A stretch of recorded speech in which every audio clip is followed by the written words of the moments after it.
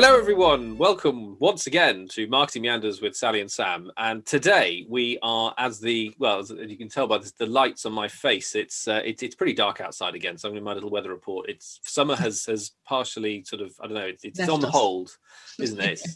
It's gone away. So we thought we'd try and bring some light and some excitement to your lives, and talk about branding. So today we are, I think, well, as we typically do, we're going to meander through brand. What is brand? Can we control it? Who owns it? All those kind of questions. But I think we wanted initially to work out from a marketing perspective and small business, I suppose, when you're setting up a small business, so people will say to you, so this is your brand then, and here are your brand assets. From a marketing perspective, you hear a lot about brand assets, but you don't often, I suppose, in a smaller business, have anybody who's sort of head of brand or responsible for brand and therefore is the person sort of as the driving force to try and utilize the brand, I suppose. But I think there's also the really big problem is the fact that almost everyone seems to have a different view about what brand is. And I think there's a huge amount of misconceptions there about what it is, because the word is used so often in so different contexts, particularly by marketers, that it loses meaning. And also I think there's just these huge amounts of misconceptions about it. So I was going to start off with sort of putting a question to Sally, I suppose, about what do we think brand isn't, I suppose, is perhaps a good way to start, or what branding isn't, and then we can sort of build towards what we think brand is, and then more the question about who owns it and how do we manipulate it or do anything with it, and can we? So this is really this whole subject is really interesting, because nobody, to be honest, I'm very proud of any of our listeners that go, yes, I know exactly what branding is, and then they tell you, because actually we all think, oh yeah, I must look after the brand. Does that mean I've got to get the logo right? So it's got to be the right size, the right color, and in the right place. Is that brand? Have I got to make sure we've got a good strap line? Is that the brand? Or is the product the brand? We don't really know what it is. But as marketeers, funnily enough, I'm just for a client just now, I'm writing some brand guidelines, which are, and people think, oh, that's what the brand is. And you think, God, that's very dull. Then this brand is really dull, because actually I've spent hours writing what font size it should be, where it should be placed on a page, how to invert it, black on white, white on black. And you think, that's not what customers are responding to. Customers are probably not going, God, this looks a great brand. Look, it's in font 7, and yet they've made it work black out of white. And you think, nah, that's not what they're responding to. That's for us marketeers to make the brand sing. But the brand is something else behind all that, those widgets at the front. That's not what the brand is. The brand is your why, and that's why your brand cares about your customers, what benefits your brand is to your customers. It's all of those things. So like Coca-Cola, there's an interesting story. Coca-Cola, when it started, did actually have cocaine in it, because that's why it got its name. I mean, that's what it was for, and it made you feel better, funnily enough, gave you a buzz. And that's what the brand was. The brand was probably something like, this makes you feel good. I mean, then that was fine, but this makes you feel good. But Coke is something that makes you smile, isn't it? You have a Coke and you think, oh, that was lovely. And it makes you better because it's full of fizzy pop, and it's probably full of numbers, and that's what makes you go faster. But that's what the brand is. The brand is the feeling. It's not the Coca-Cola logo. That red logo is very nice, and it makes you feel like that. It's the feeling that the brand is, and it's making that feeling happen that you have to do. Absolutely, that's exactly it, isn't it? I mean, and I was watching somebody talking about this, a branding expert, on a video recently, and he was saying about, as you say, it's that feeling, but it's also the fact that, and this makes it really tricky for marketers, because I think marketers and people in the business in particular, when they're starting up a business, they want to feel that they own the brand and that they develop it and that actually they can control it. I think all these branding elements and branding assets, logos, fonts, websites, color palettes, they are all just things to help insecure marketers feel that they're in control. of the brand, where they're not, because as you say, the brand is a feeling in the beauty's in the eye of the beholder, and their brand is in the mind of the audience. And therefore this guy said that, so you think that you've got a brand. You don't. You have millions, depending on how big your audience is. You may have millions, you may have thousands, you may have hundreds, you may have tens of people who they own, that they have the brand in their mind. And so therefore the brand is that feeling, that set of emotions and emotional triggers in the mind of your customers. And therefore that's really scary, isn't it, from a marketer's point of view? Because you think, oh my God, shit, how on earth do I influence all these people in a million different ways to make them feel like this? But as you say, it's connecting with your very, very, very simple why, the essence at the center of everything you do.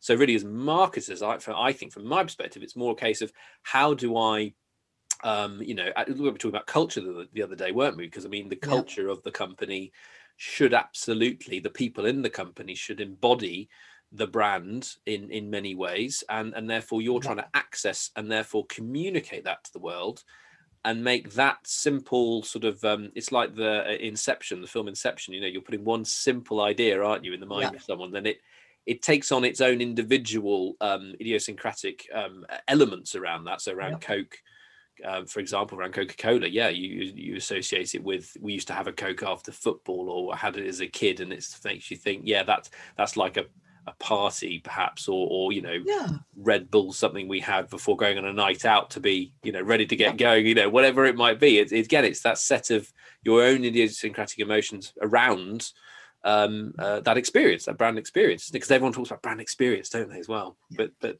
absolutely means the customers own the brand. Your audience, your customers own your brand. And I mean, that's why when Coca-Cola a little while ago, it actually changed its recipe.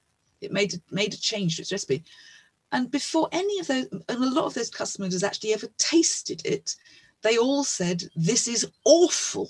This can't happen, because they own the brand. The brand is their knowledge of that. So in a way, as marketeers, we're there to introduce people to the brand, not to say this is what it is. It's to say, we love this. Do you love it as well? So that's why you ought to listen to your audience and see what they're saying about your brand.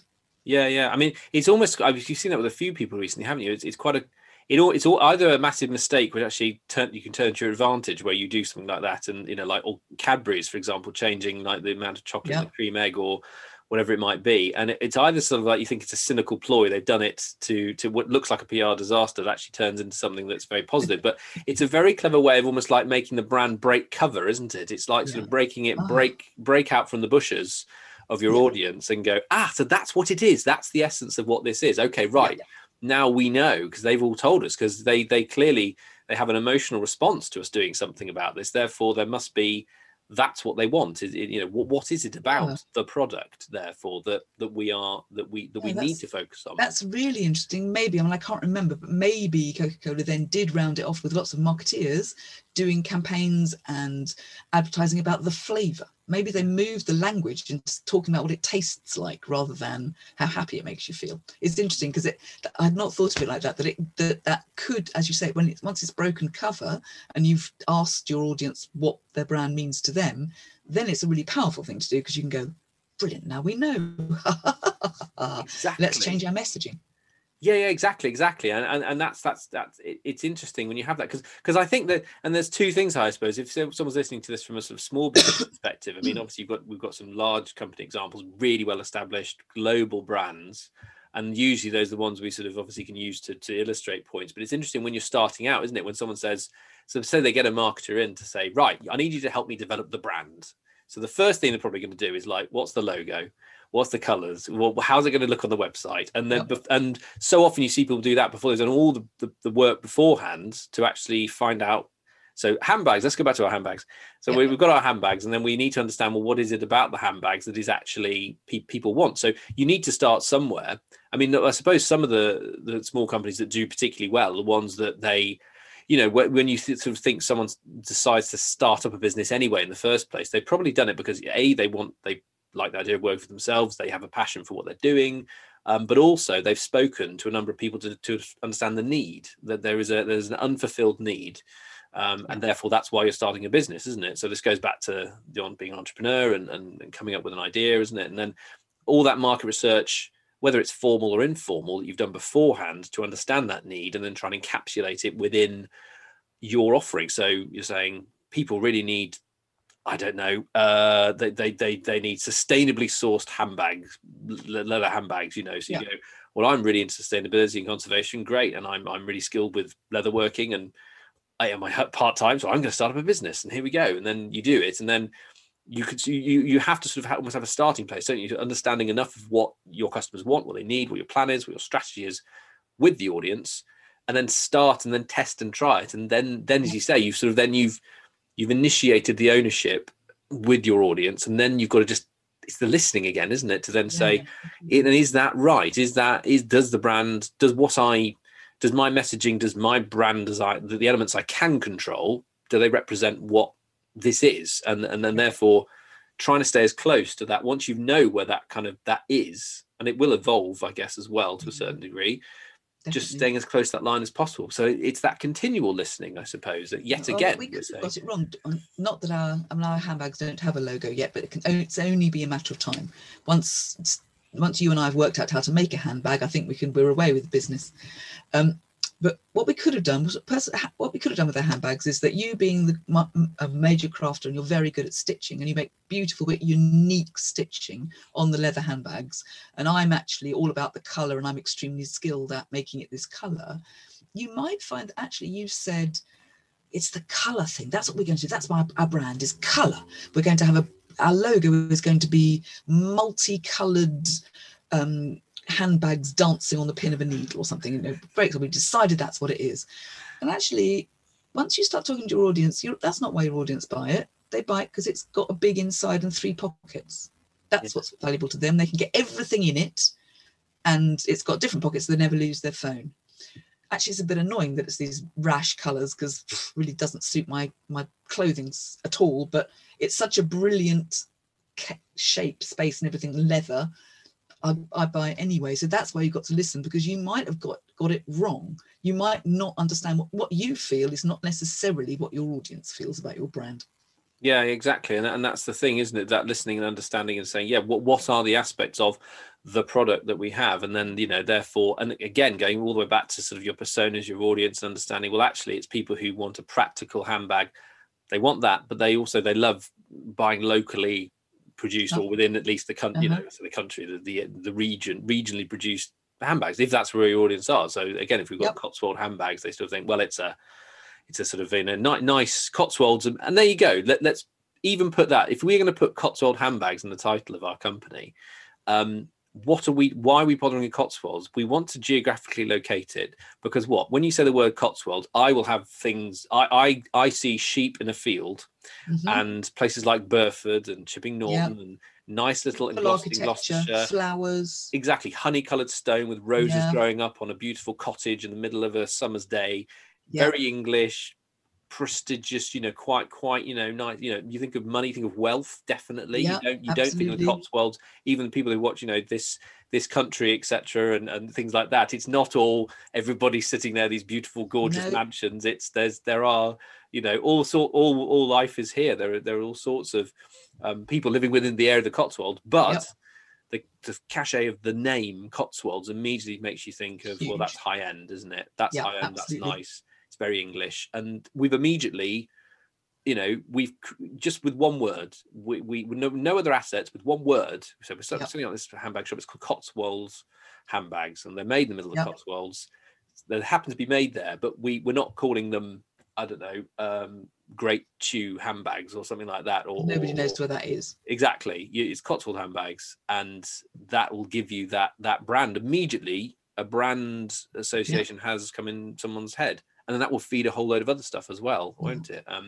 But it's just it is these small elements that do it. But then I think marketers are almost like slightly worried, like I said earlier on, because things run away. They once you've created a monster brand, it's no longer yours. It's sort of, particularly as a business, like a small business that we set it up. It's sort of, well, I've set this up, and this is the brand, and these are the colours, and this is what I'm doing, and as you say, then it's gone. It's completely. you don't own it anymore, really. Yep.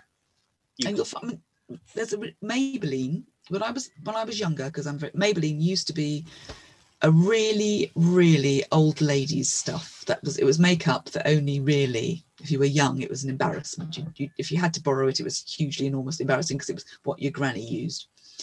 But now they've got Maybelline the London look. They have very, very cleverly made that more vibrant, urban, really quite cool, dynamic. Their television adverts have done it by making it's only by young people doing it, and it's the London look. So in a way, they're kind of they've squashed their brand. They do say Maybelline the London look, but Maybelline is said in quite a quiet voice, and then it's the London look is kind of the loud bit, and that's exactly what you've done. What we're doing, Cotswoldness, they've done with London look. I mean, they could have done it with. In fact, who knows? I don't know, but they might market it as the New York look in America. One doesn't know. But it's that kind of urban, a bit gritty, get away with it, have fun approach. And they probably priced themselves as well, because the London look is probably mid-price. It's not, the Buckingham Palace look. It's the London look. Yeah, exactly. Well, that's the thing, and I suppose that these are the things that people are really interested in. The levers, the brand levers, aren't they? The things that you can do.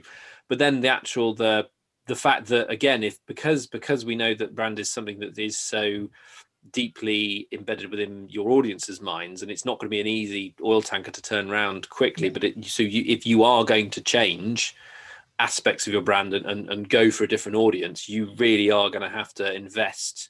Literally invest in the change to products potentially, but also the marketing campaign. And really, you have to get the company behind it, don't you? Really, you have to sort of buy into it and say, this is the direction we're going. So that's where leadership comes in, I suppose. If someone usually it's where people have been failing, isn't it? Like a company sort of going a bit downhill. It seems to have lot. You quite often say it, don't you? When you go to a local pub, sometimes you think, oh, it's lost its way.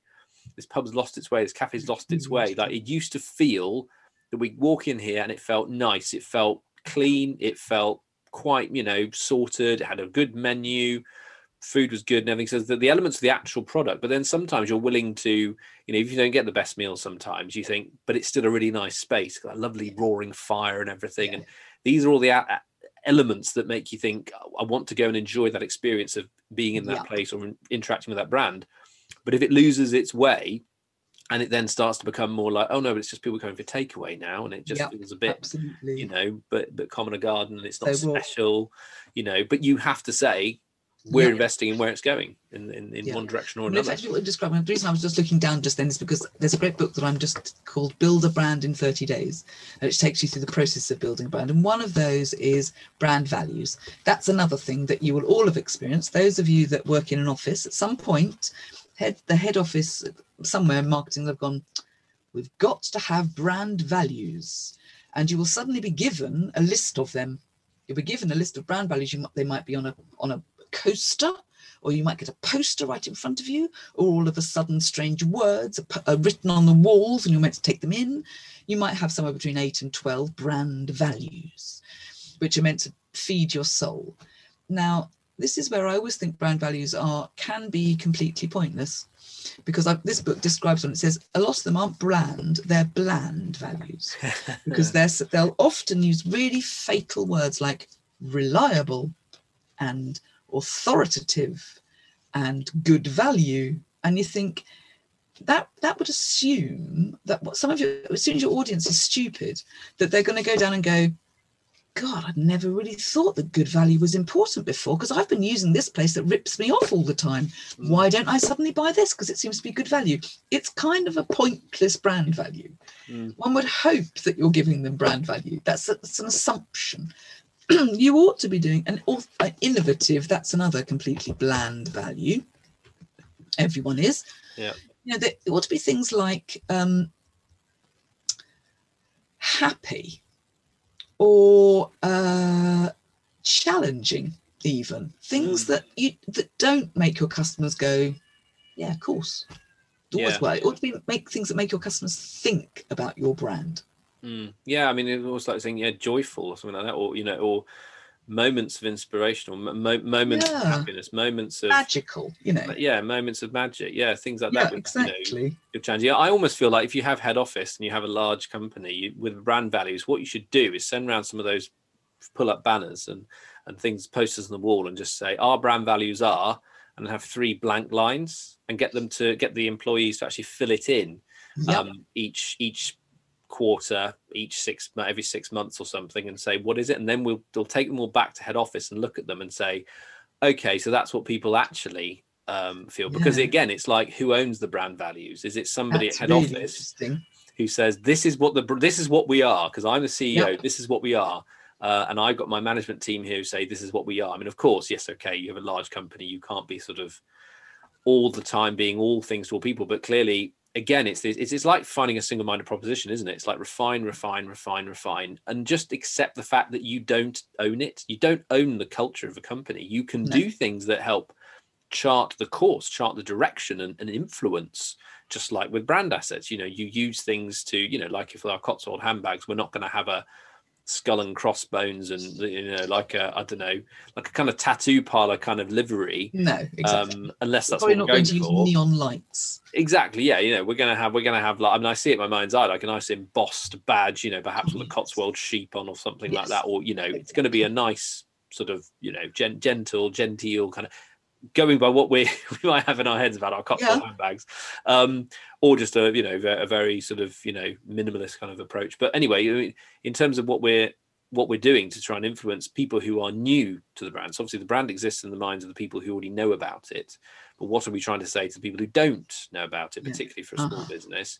But also then, as you said, as the company grows, the culture, the people represent the brand in terms of how they talk about it, but if particularly customer service people, if they're talking to the customers day by day, as we say with sales as well, they kind of get to know what this does really mean, and therefore there shouldn't be this top-down approach. And it's about control, isn't it? People like to feel they can control what the brand is, and when they change a logo, they feel good about it because they feel that they have ownership, they have control of it. And I think it's absolute rubbish, actually. I don't think they do at all. Absolutely do. Top down, saying this is what this brand is kind of completely purposeless, because you're absolutely right. It's the salesperson or the customer service person on the phone that when they say, oh yes, I'm phoning from Nike, if they constantly get, oh really, that's exciting, that's great, but if they get either complete silence or, oh no, I'm busy just in a minute, that's what your brand is, and that's who you ought to be talking to. You ought to be talking to the front end people who are as close to your customers as you can get, not the MD who thinks that actually it works really well when he's got that, his luggage comes through quicker off his first class flight when he puts his Nike brand on it. Yeah. Nah. Exactly. I mean, it's fascinating because an interesting way, a sort of prism to look at brand in that sort of idea as well, I find is there was a professor who I used to work with at the university who said about branding specialist, and he did quite a lot of work with branding public bodies, and so very boring, very dull. So you were saying about the interactions, like the tax and revenue, the people, or the social services, or the library service, whatever. Because they own, so in the UK, it's like, well, a local council is a council, and it exists because that's the form of local government we have. You sometimes see they put lots of money into branding and making themselves look cool and everything. But again, looking at it from that side, can you brand? Can you change something where it's a very established sort of service they have? They can't suddenly just say, well, yes, we do provide library services, but we're going to branch out and do some racing car trips at the weekend for people, so you can buy it from your local libraries. What? That's not there. But the services, again, so the customer service, what is it that people value about the local library? Is it actually getting for some older people, getting time out of the house to see their friends, to then have a coffee afterwards? Is it for job seekers having free access to the internet and a decent computer and printing and things like that? What is it? What's the service actually providing? And therefore, how do you brand that? And how do you perceive the brand? I think it's just quite an interesting way, because it's almost always commercially that we look at branding, and that's the only place we think we can really influence things. But actually, it is looking through that lens is, I think, quite interesting to then understand more about what it actually is. because again, because you're limited potentially by not being able to rebrand the government necessarily. Although Boris Johnson seems to have tried recently with the new briefing centre and everything. But I'm not going to get into any political things. I'm just saying that's what they've done. The UK government now has 10 Downing Street and the Union Jacks and everything, and you know. Yeah, they're trying very hard. They must have branding people thinking about that. But again, looking at something that is quite fixed to a certain degree, you know, the government is the government, local government is local government. So what do you change, or do you actually just represent more effectively what the services that you're trying to provide, if that makes sense? Right. Sort of. No, absolutely. Okay. But some of these are, particularly big institutions, like some things work really well. I'm going to forget that. I think it was BP. BP had that great enormous oil spill. And I suspect that one of those things they were most worried about was how long people's memories were going to be about that brand, and whether that was going to mean that BP meant oil spill. That's all it meant. And I suspect that in some parts of the world, that is what BP now means, because those bits of the world which were destroyed, ruined, and are still experiencing the ramifications of this oil spill, for them, BP will mean dirty, messy, don't care, money spinners, loathe them, they're horrible. That will be that. But most people now have probably forgotten. I very much doubt that if you said to people, what does BP mean? They'll go, oh, a local garage, they've got quite a nice, they sell nice chocolate in their gas stations. Probably. They won't go, oh yeah, bloody oil spill. However, and it's the same about government. If you happen to have had a really good MP who's worked really well with you to solve a problem in your community, and she's done it by changing the law and the government, you're going to think, God, this is a brilliant system. This is just fab. It's worked brilliantly. I love being able to talk to my MP. My MP talks in government. It's very powerful. And so for me, I'm not saying this has happened to me, but it would mean that for me, government would be a positive brand. It would be brilliant. This is absolutely how it works. But if you happen to be a job seeker who's just had their job seekers allowance cut or taken away, or the word government and that brand is toxic. So you're right. You have to. It depends on your perspective what you think of a brand, and a brand that cuts through that are extraordinary and extremely rare. Well, that's it for part 1 of branding, and we'll be back again with part 2, of course, where we'll be discussing how you can characterise a brand as a person, an individual. How do we imbue brand throughout an organisation and the people within it? How do brand guidelines work? Can they help you? Do they help you? In which ways do they? Can they be irritating as well as helpful? And what happens when you break a brand, or you do something that is off-brand on purpose? Can that create an interesting effect amongst your audiences? So join us once again for part 2 to discuss all about branding yet again. And if you have any comments, observations or questions, then please let us know. We're available on Twitter, we're on Facebook, we're also on YouTube, and you can find us, of course, with the podcast on Acast. So get in touch with us, or you can email us at meanderspod@gmail.com, and we look forward to seeing you all again soon. Take care, everyone. Bye for now.